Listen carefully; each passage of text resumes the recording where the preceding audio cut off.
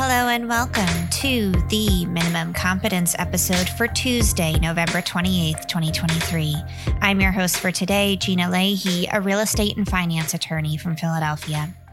In today's episode, we have Binance's CEO must stay in the U.S., the NLRB finds that Starbucks illegally fired union workers, a new SEC regulation aimed at reducing conflict of interest transactions and securitizations, and in his latest column at Bloomberg, my co-host Andrew Leahy writes about the UK's latest attempt on cracking down on electronic sales suppression.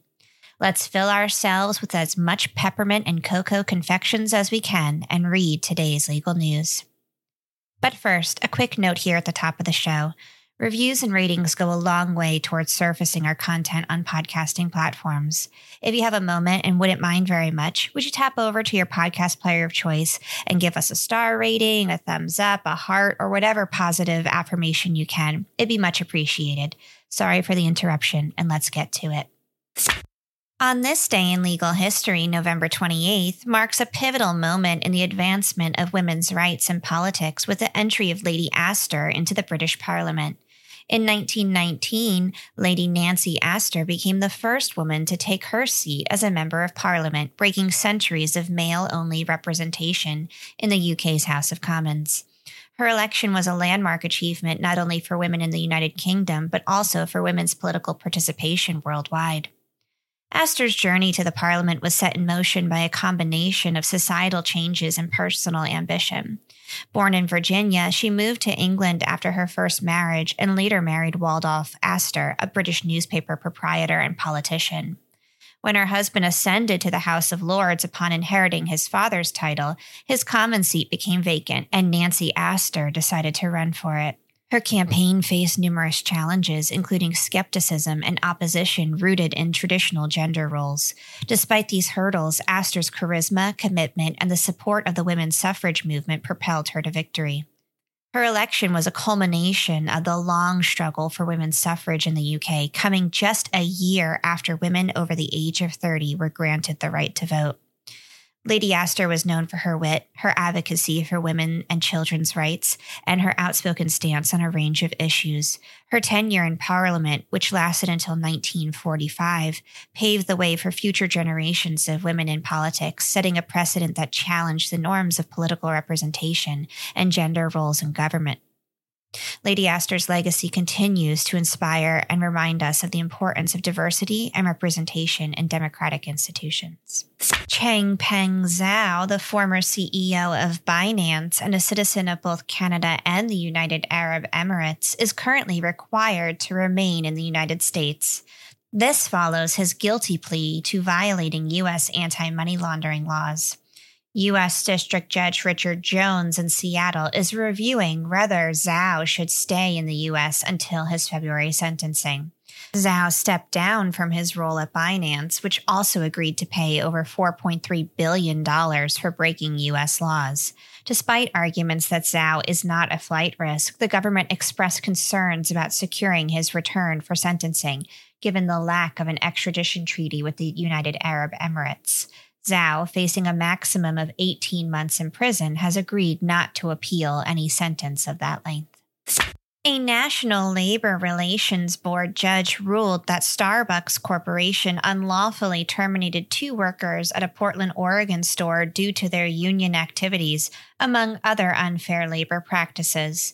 The violations also involve discriminatory enforcement of dress code against union supporters and blocking union-related information on a store bulletin board. This decision is part of a series of cases where Starbucks has been found to breach federal labor laws, with numerous complaints still pending.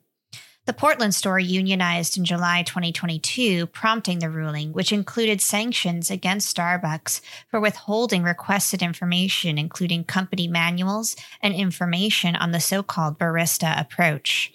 While the judge refrained from imposing all requested penalties due to judicial precedents, adverse inferences were made against Starbucks for failing to produce such relevant information.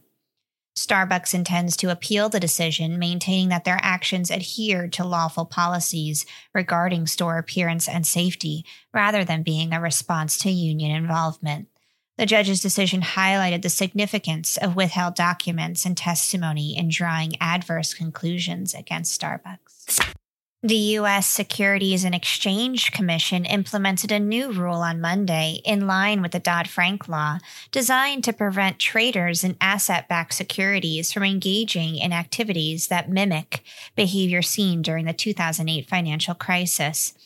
The rule prevents securitization participants like underwriters, placement agents, and sponsors from engaging in transactions that involve betting against the same securities they sell to investors.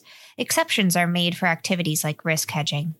SEC Chair Gary Gensler highlighted that this rule specifically addresses a sector that played a significant role in the 2008 financial crisis. The rule has undergone several modifications to include exceptions for affiliates not acting jointly with traders and for investors holding long positions as opposed to those betting on securities decline.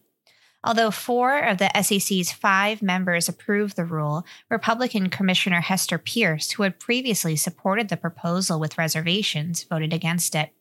The implementation of this rule comes after instances such as Goldman Sachs' 2010 settlement, where the bank faced allegations of misleading investors about mortgage-backed securities.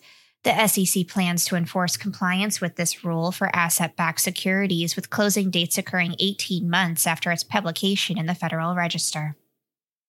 It's Column Tuesday, where we get to see what my co-host Andrew Leahy is working on at his weekly column at Bloomberg Law. This week, Leahy writes about the concerning prevalence of electronic sales suppression, a form of tax fraud via software manipulation of transaction values. By way of very brief background, when a business makes a sale, they collect sales tax from the customer, which is meant to be remitted to the government. However, the business can alter or delete the transaction records, essentially erasing or reducing the reported sales. Think of your local restaurant that deletes large cash transactions from its records and pockets the sales tax collected on those transactions. Without the record of such sale, the government does not know that such sales tax was collected on behalf of the government by the business, and the business is able to pocket that money. This manipulation allows them to underreport their earnings and evade paying the accurate amount of sales tax owed to the government. This fraudulent practice enables businesses to retain tax funds that should rightfully go to the government, resulting in substantial revenue loss for tax authorities. A 5-year probe in 2021 found electronic sales suppression devices in 1/5 of California restaurants. As early as 2003, Germany reported a yearly tax revenue loss from electronic sales suppression in the billions of euros, and there's no indication that electronic sales suppression has diminished since then. The UK's response to this issue, as outlined in Guidance FS 68, involves a harsh crackdown, urging electronic sales suppression users to confess or face severe penalties. However, the defined scope of what constitutes an electronic sales suppression system under this guidance is overly broad. It encompasses common business tools like Excel or Google Sheets, creating a risk of penalization for possessing such software.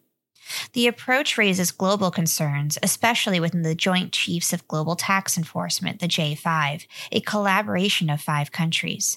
Their coordination means actions taken by one member may have repercussion for others, potentially impacting tax enforcement internationally.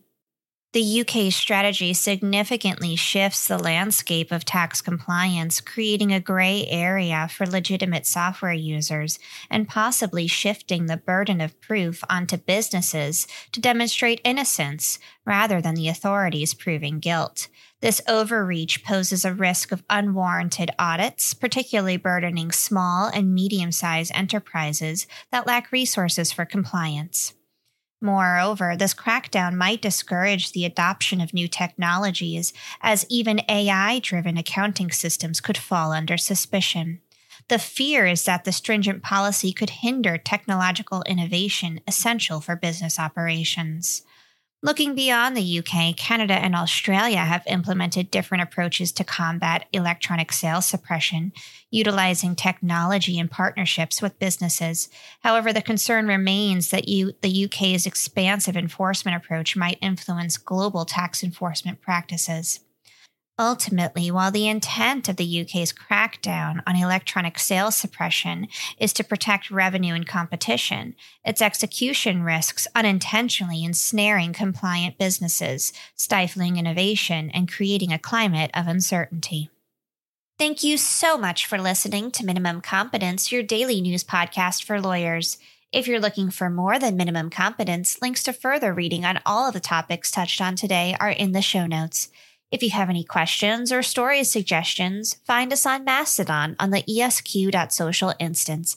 I'm at Gina and my co-host Andrew is at Andrew.